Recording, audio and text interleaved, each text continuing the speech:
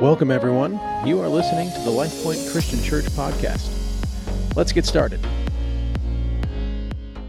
Is it possible that the recent discovery of 5 red heifers or 5 cows that have now been approved by Jewish rabbis, is it possible that their discovery is getting ready to usher in the final 7-year period of time called the tribulation that will happen right before the second coming of Jesus? Is that possible based on the news that we've just heard this last week? Well, we're going to talk about that a little bit today. And the Bible, to set this up, the Bible tells us that in Daniel chapter 9, and elsewhere, by the way, that there is, in the last of the last days, this final 7-year period of time, which we call the tribulation, that will conclude with the second coming of Jesus. Now, last week, we looked at Revelation chapter 9. And as we looked at that, it told us that that really wrapped up the first half of that tribulation, 3.5 years, in which we saw the sealed judgments of God, and we saw the trumpet judgments of God. And what's amazing is as a result of those judgments and all that was happening upon the earth, literally billions of people have died. That 1/3 of the earth is uninhabitable. That 1/3 of the bodies of water on earth are undrinkable and unnavigable. And yet the reality is the worst is yet to come. The 7 bowl judgments are still to come. And before we enter into those events that will happen in the second half of the tribulation period, the book of Revelation slows down. So almost pauses, if you will. And it devotes 4 chapters, really 6 chapters, chapters 10 through 15, to the events that surround the middle period of time of this tribulation, events surrounding that 3.5 period of time. Now, this halfway point, this 3.5 years into the tribulation, it's expressed in the Bible a few different ways. This is just kind of another tip to help you when you're seeing all these numbers in the Bible. And it's expressed different ways. It's called, 3.5 years is called 42 months. It's called 1,260 days. That's according to a Jewish calendar. It's also called times time and half a time. It's also called half of one set of 7, and it's also called half a week. Okay, there's a bunch, but you're going to hear those, and we'll bring them up throughout the message today. But they all mean the same thing, 3.5 years. So when you read chapters 10 through 15, I'd encourage you to be following along with us and be reading through Revelation here at LifePoint. They're talking about, chapters 10 through 15 are talking about the events surrounding this middle period of time, the 3.5 year point of the tribulation. Chapter 10 sets the stage for, and if you want to turn there now, Revelation chapter 10, it sets the stage for what the Apostle John is going to tell us of what's coming in the second half of the tribulation, the second 3.5 years. And to set this up, it uses very similar language that we see in the book of Daniel. And I'm going to talk about Daniel a couple different times this morning, and it'll come up in the upcoming weeks. But it's similar language, specifically Daniel chapter 12. And so in Daniel, an angel had come and visited the Old Testament, saint Daniel. And the angel gave Daniel information about the last days. But Daniel was told by that angel, he was told, hey, I've given you this information, but Daniel chapter 12, verse 9, the angel said to Daniel, you go about your business. Because the meaning of this message, the message that I've just shared with you about the last days, it's going to remain secret, or some translations, remain sealed until the end of time. In other words, Daniel, you're not going to understand everything I've just shared with you. It's going to be for a later period of time. Later, they will understand what I've shared with you. And that's why you and I actually researching and studying and digging into Daniel is so important for us. So then you get to Revelation chapter 10, and the same angel who spoke to Daniel, the same angel that spoke to Daniel speaks to the Apostle John. And he hands him a little scroll. And that angel told him in verse 9, Revelation chapter 10, John, I want you to eat it. John was eating the prophecy of Daniel. He was taking in the prophecy of Daniel so that he could share it then with us. So that's the good news. John learned ahead of time about the last days. In fact, it says in that passage that it tasted sweet like honey to him. But then, after he ate it and he got all this information, he realized as the information as he kept taking it in, much of it was about God's judgments. And so that left a bitter or sour taste in his stomach. Then, verse 11, John was told, John, you must prophesy again about many people, nations, languages, and kings. In other words, John was told, it's time to unseal the prophecy that had been shared with Daniel. And the question was asked in that passage in Daniel, when will all these things that Daniel saw, when will those be fulfilled? I want you to hear Daniel chapter 12, verse 7. And I, Daniel, heard the man dressed in linen, who was above the waters of the river, as he raised his right hand and his left towards heaven. By the way, very similar language to Revelation chapter 10. And swore by him who lives forever that it will be times time and half a time. I just told you, how long is that? 3.5 years. And as soon as they finish shattering the power of the holy people, all these events will be completed. See, so the Lord tells Daniel that at the end of the events that happened during this 3.5 year period of time, that everything at that point is now completed. Everything's now finished. And that's what we're going to be looking at for the remainder of our time, looking through the book of Revelation, that final 3.5 year period of time.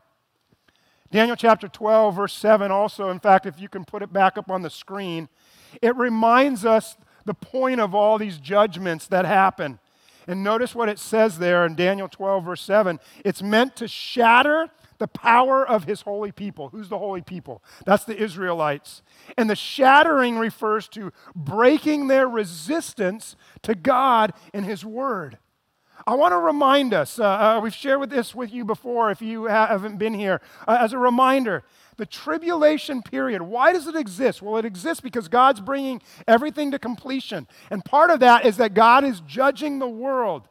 He is judging the non-believer. But another part of the tribulation is meant to bring Israel, the Jewish people, to faith in Jesus Christ and to fulfill all the promises that God made to them in what we call the Old Testament. In other words, you need to know that God is not finished with the Jewish people. He loves his people, and he has a plan for them, and his plan is to redeem them and to save them. Also, as we've talked before, even though the church has been taken out of the world, has been, if you want to use that word, raptured, even though that happens during this tribulation period, the gospel will be preached, and it will be preached on a scale that we've never seen before with people responding to the good news of Jesus. Part of that preaching is going to happen in Jerusalem, and it's going to happen through two specific people that we're just going to call the two witnesses.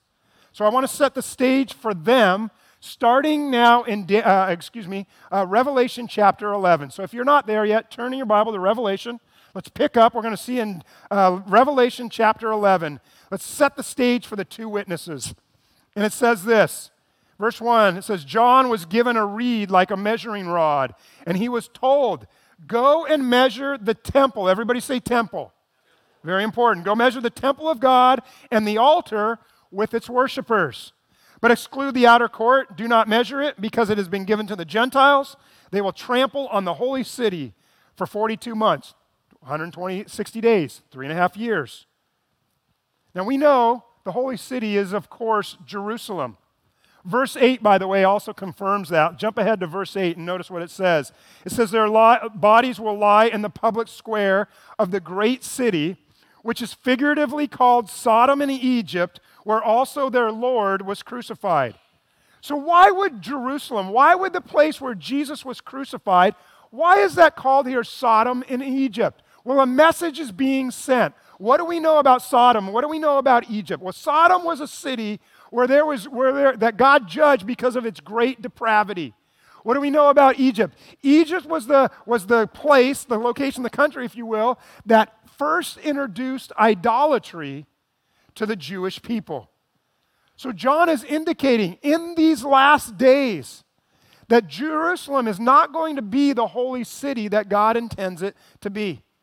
On the contrary, leading up to the middle of this tribulation period, Jerusalem will have become a city of great depravity and idolatry. But here's the key for you and I today. Revelation chapter 11, verse 1. The key is that it tells us in the last days, there will be a temple once again in Jerusalem. Now, the temple is the very heart of Judaism. The Jewish people, more than anything, long to worship God at their temple. What do we know? We know Solomon built the first temple, right? And then that was destroyed in 586 BC by the Babylonians. As prophecy declared, they would return to Israel 70 years later. They did. They rebuilt the temple, but it didn't have the same glory as in the time of Solomon. Hundreds of years later, that rebuilt temple was expanded upon and built up in an incredible way by a guy by the name of Herod. We've heard of him. He's referred to as Herod the Great. And he built up the temple and he expanded the temple structure or the temple compound up to 36 acres from where the temple sat on top of. And he did that. Now, Jesus told his disciples as they were looking at this incredible temple that Herod had expanded and built up, and they're looking at that, and Jesus told his disciples, hey guys, I want you to understand something. This temple that you see, it's going to be destroyed. And so it's going to be destroyed so much, not one stone will be left upon another. Well, what do we know? About 40 years later, that happened. In 70 AD, the Roman general Titus Vespasian comes in to the city of Jerusalem, destroys the city, destroys the temple completely to where not one stone was left upon another, just as Jesus had said.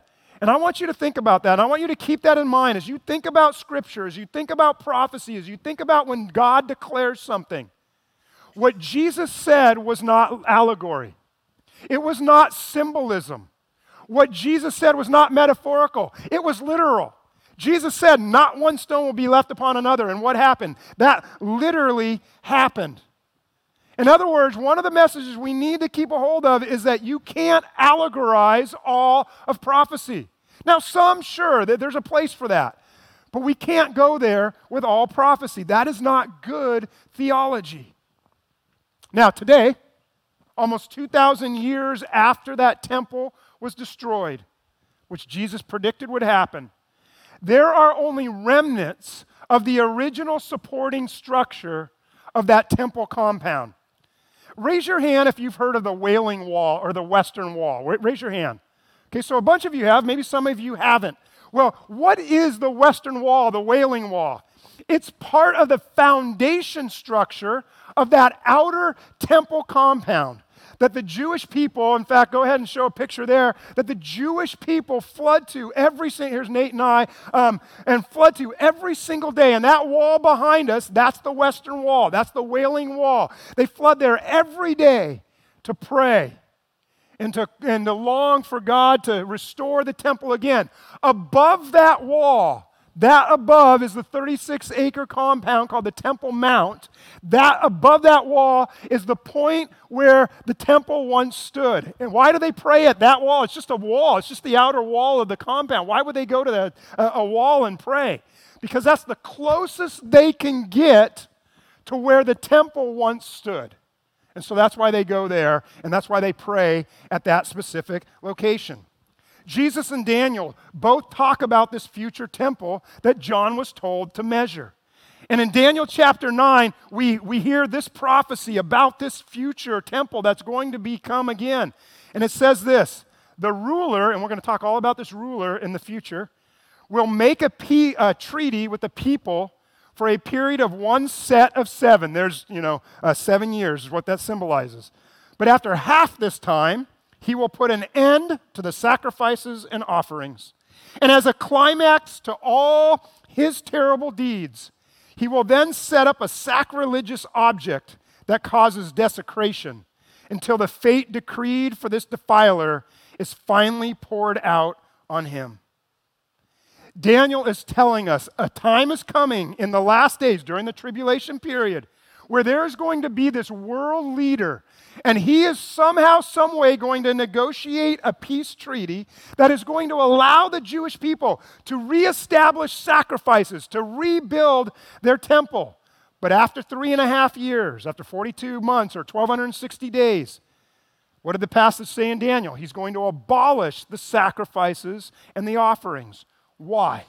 Why will he set up this treaty with Israel, allow them to have their temple, allow them to make sacrifices to God, and then decide to get rid of that? Why would he do that? Well, the Apostle Paul tells us in 2 Thessalonians, he tells us exactly why. And Paul tells us this ruler, he's going to set himself up in God's temple, and he's going to proclaim himself to be God.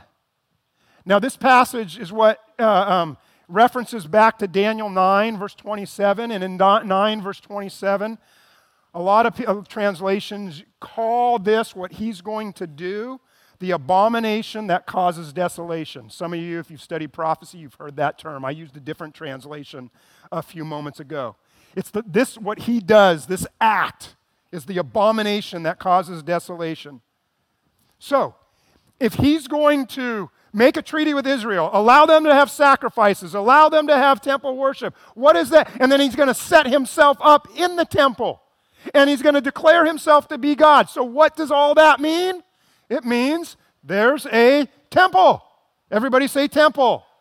There will be a temple once again. And that's what John sees in his vision in Revelation. And even though there hasn't been a temple in Jerusalem since 70 AD, there are Jewish people from all over the world who want a temple once again. In fact, in the old city of Jerusalem, today there is a place called the Temple Institute. The Temple Institute is this incredible place. I've been there, had tours with them. Incredible place. They are dedicated to all aspects of rebuilding a house for God's presence, to rebuilding a holy temple. And so the Temple Institute has constructed all of the vessels, the sacred vessels for the temple that are needed to have temple worship and temple sacrifices. And they've all been set up according to exact specifications of the Bible. And so they've created and rebuilt or built the musical instruments that are used by the Levites. They've created the golden crown of the high priest. They've rebuilt the gold and silver tools that are used in the sacrificial systems. The Temple Institute has also completed the most important and essential vessel required, and that's the pure golden menorah. You can see that pure gold menorah in Jerusalem today, in the old city with a synagogue behind it. You can see that there on the screen. There's a picture I snapped when I was there. I don't know if that's the actual one. I mean, pure gold sitting in the middle of a square. I'm not sure. Maybe it's a replica. But they have rebuilt the pure gold menorah. Also, they've completed 2 other key vessels, the golden incense altar and the golden table of showbread. Other objects that they've re-put together are the sacred uniforms of the priests, and specifically the high priest, and they've created the breastplate for the high priest. There's another group that's called this Temple Mount Faithful. They're led by a guy named Gershon Solomon. And it's amazing what they've done. They're working on the building side, the actual temple part, not just the garments and the items used at the temple. They're working on the building itself. And so what have they already prepared? They have already prepared the cornerstones for the new temple. How do they prepare those? How do they get them ready? They're 6 tons, by the way.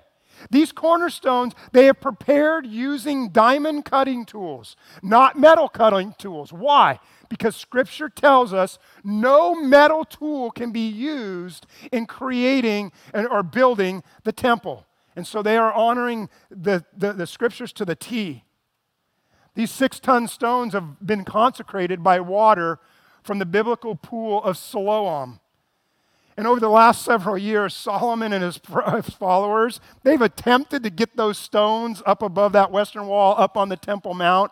They're not going to have any success anytime soon, probably until this ruler comes and does some kind of treaty. But they certainly keep trying to do that. Also, for this future temple to function properly, you have to have priests.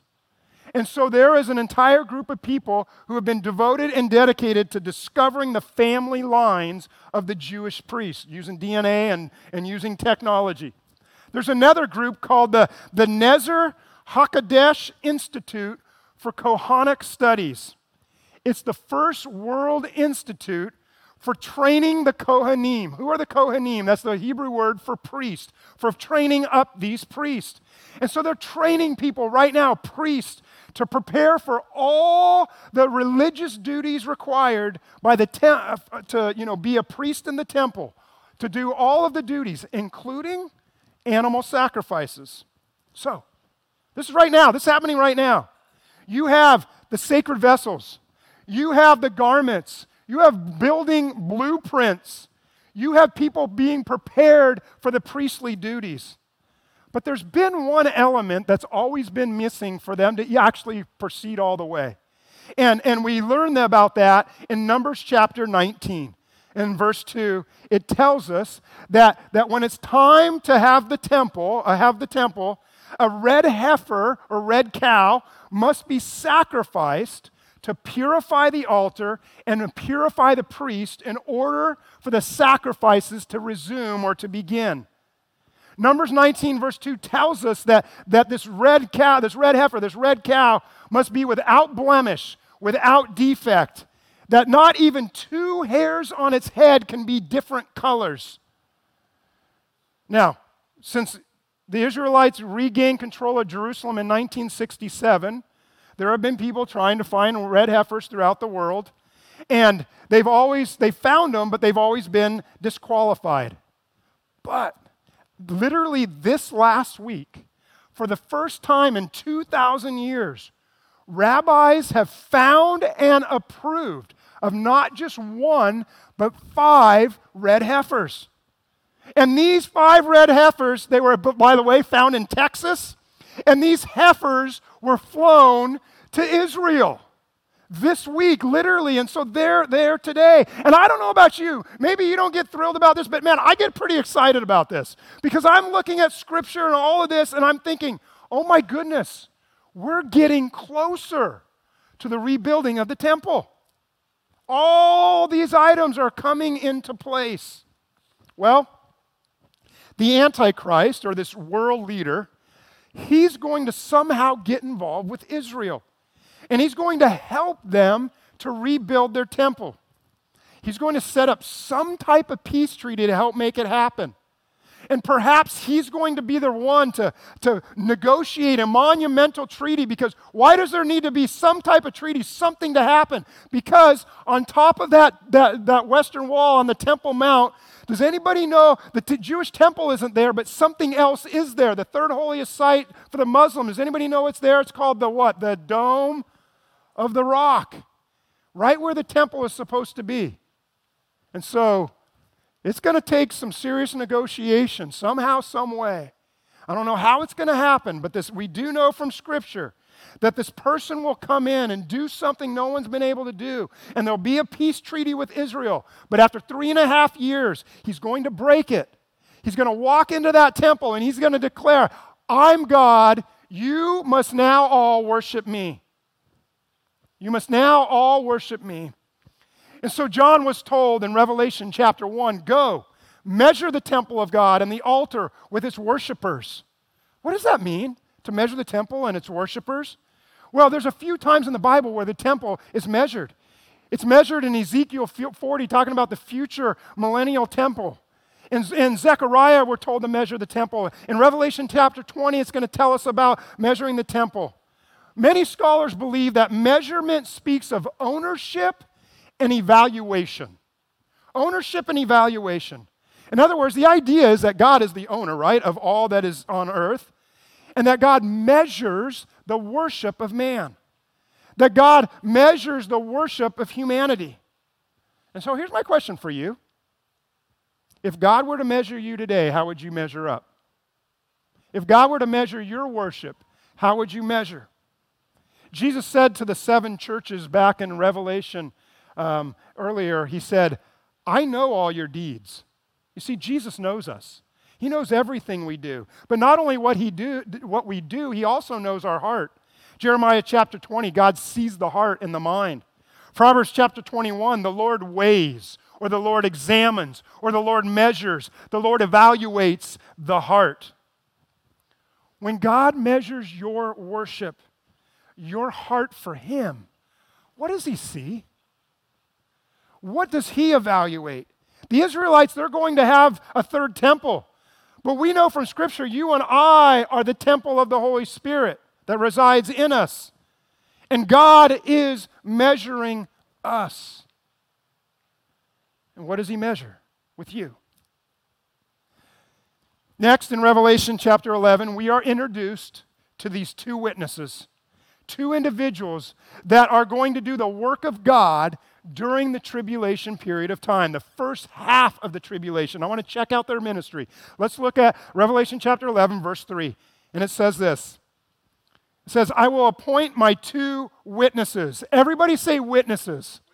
This is where we're headed the rest of the morning. I will appoint my 2 witnesses, and they are going to prophesy for 1,260 days. 3.5 years, 42 months, times time and half a time, all the same language. And notice they prophesy. They're declaring the works of God, the words of God, and they're going to do it for a specific period of time, 3.5 years. Who are these witnesses? Well, Revelation chapter 11, verse 4 tells us they're the 2 olive trees and the 2 lampstands standing before the God of the earth. Many scholars believe tying this in with Zechariah chapter 4. Many scholars believe that these witnesses are Moses and Elijah. That they're going to be filled, if you tie it into Zechariah, filled with the power of God to declare God's mighty words and mighty works. And they're not going to do the ministry of God on their own strength. It's going to be through the power of the Holy Spirit. Now, why do many people believe that they are Moses and Elijah?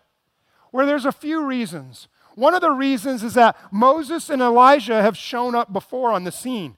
You might know the story where Jesus is with just a couple of his disciples, and they go up on this high mountain, and on that high mountain, Jesus was transfigured into his glory. And who was there with them having conversation with them? Matthew, Mark, and Luke all tell the story, and they all tell us it was Moses and Elijah who were there with Jesus. And it makes sense to me. I mean, what 2 guys have more of an impact on the Jewish people than Moses and Elijah? Moses represents the law of God. Elijah represents the prophets. And what the law and the prophets, what does Scripture tells us? It says they testified. Testimony that Jesus is the Christ, the Son of the living God. And so they show up with Jesus, and they were testifying that Jesus was indeed the Son of God. In the last days, you have these 2 witnesses, maybe they're Moses and Elijah, we don't know for sure, who will come and they will testify of who Jesus is and that all people will have an opportunity to be saved. Now, Revelation chapter 11, verse 5, it goes on and speaks of these witnesses, and it says, if anybody tries to harm them, fire comes from their mouths and devour their enemies. This is how anyone who wants to harm them must die. You don't want to mess with these guys, okay? I mean, just being frank right there. And notice they have the power to shut up the heavens so that it won't rain during the time they are prophesying. And they have the power to turn the waters into blood. Again, you get references back to Moses, what he did and what Elijah did. And to strike the earth with every kind of plague as often as they want. So they're declaring the words of God, but they're also declaring the works of God. They're displaying the power of God. So you can picture, for 1,260 days, 42 months, 3.5 years, times time and half a time, these individuals are declaring the works of God, and they have the power of God residing in them. And they are interpreting for the world for these 3.5 years of the first half of the tribulation. They're interpreting what's happening in the world. They're interpreting the seal judgments and the trumpet judgments. They're explaining the cataclysms. They're explaining the destruction. They're explaining the hordes of demons coming out of the abyss. They're explaining how the heavens seem to be falling apart. They're explaining how the seas are being destroyed. They want people to know God's purposes in all of this because they don't want anybody to miss the point. This is God's judgment upon wickedness. So it's time to repent. It's time to get right with God. Don't wait any longer. And then in verse 7, Revelation chapter 11, it says, when they had finished their testimony, the beast that comes up out of the abyss, the first time we hear about this Antichrist in Revelation, he's going to be mentioned 36 more times. We'll talk about him in the coming weeks. This beast will attack the two witnesses, and he'll overpower and kill them, and their bodies will lie in the public square of that great city. So for 3.5 years, nobody can harm these guys. But then God allows the Antichrist to come in and to kill them. But I want you to notice a phrase in this verse that I really hope brings you comfort, but also confidence. Verse 7 said of these two witnesses, when they had finished, everybody say finished. When they had finished their testimony. I want you to think about this. They couldn't die until God was done with them on earth. It wasn't possible. I heard this phrase recently. It goes like this: a child of God doing the work of God in the will of God is invincible until God is done. So maybe, Revelation 7, maybe it's telling us there's no such thing as an untimely death for a Christ follower. Because when God is done with us, when God is finished with our testimony here on earth, that's when it's over, and not a second before. And by the way, when God's finished with me, why would I want to stick around anyway? I have heaven waiting for me. Why would I want to stick around? And those of you who've had a brush with death, maybe you've thought, man, I guess God's not done with me, and I still have purposes to fulfill. If you haven't had a brush with death, imagine if you just wake up every morning and say, oh, I just woke up. I guess God's not done. Today I'm going to live out his purposes in my life. Imagine if we all had that attitude. Oh, I woke up. Thank you, Lord, giving me breath. I'm not with you in heaven. All right, I'm going to do your purposes. The Apostle Paul said to the Ephesian elders in Acts chapter 20, my only aim, my only goal is to finish the race that God has assigned to me, to complete the task he's given me. And at the end of his life, he said, I did it. And so I finished my race. I've run the race. I've remained faithful. And so now there's in store for me a prize. Now in store, I live what God called me to do. And so now in store for me is glory. As the song says, if I'm not dead, God's not done. Listen, God has a mission and a purpose for you to fulfill. And so you're here, and most of you are breathing.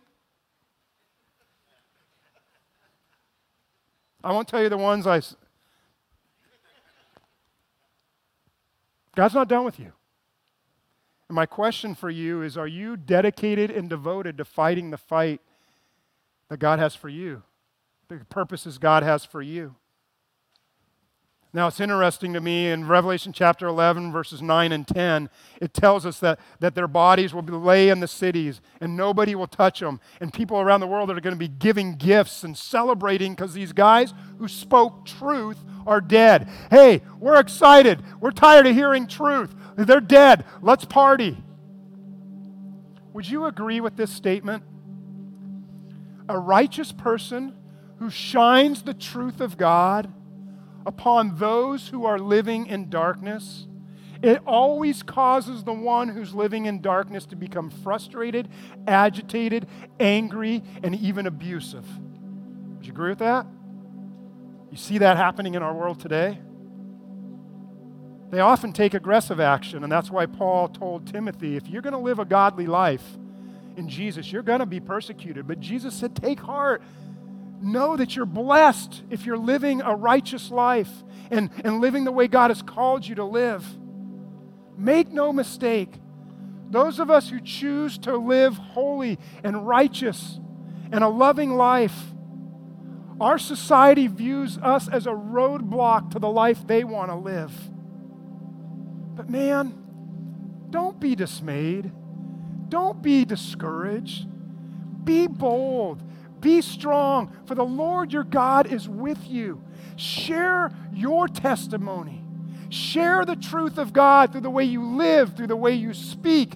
Complete your task, the task God has for you. And when you do, Revelation chapter 11, verse 11, for these guys, after 3 days of being dead in the city, the breath of God returned to them. They stood on their feet. Terror struck those who saw them. Of course it would. They heard a loud voice from heaven saying to them, "Giddy up." By the way, if you were here with us before, that's my interpretation of what the voice is going to say. It's going to say, "Come up here." And then they went up to heaven in a cloud while their enemies looked on. Those of us who will remain faithful to God, we will be resurrected to life everlasting. Jesus said, "You're my witnesses." These were God's two witnesses. Jesus said to you and I, "You're my witnesses." So my question for you is, are you living the life that God has called you to be His witness, to share your testimony of what God's doing in your life and how God wants to change their life? God has called you to be His witness, to be a testimony to the goodness and the grace of God. Let's pray. We hope you enjoyed today's message. You can learn more about us by visiting us online at lifepoint.org. If you are ever in the Sacramento area, we would love to see you in person. Events and service times can be found on our website. Thank you for listening, and we hope you join us for our next episode.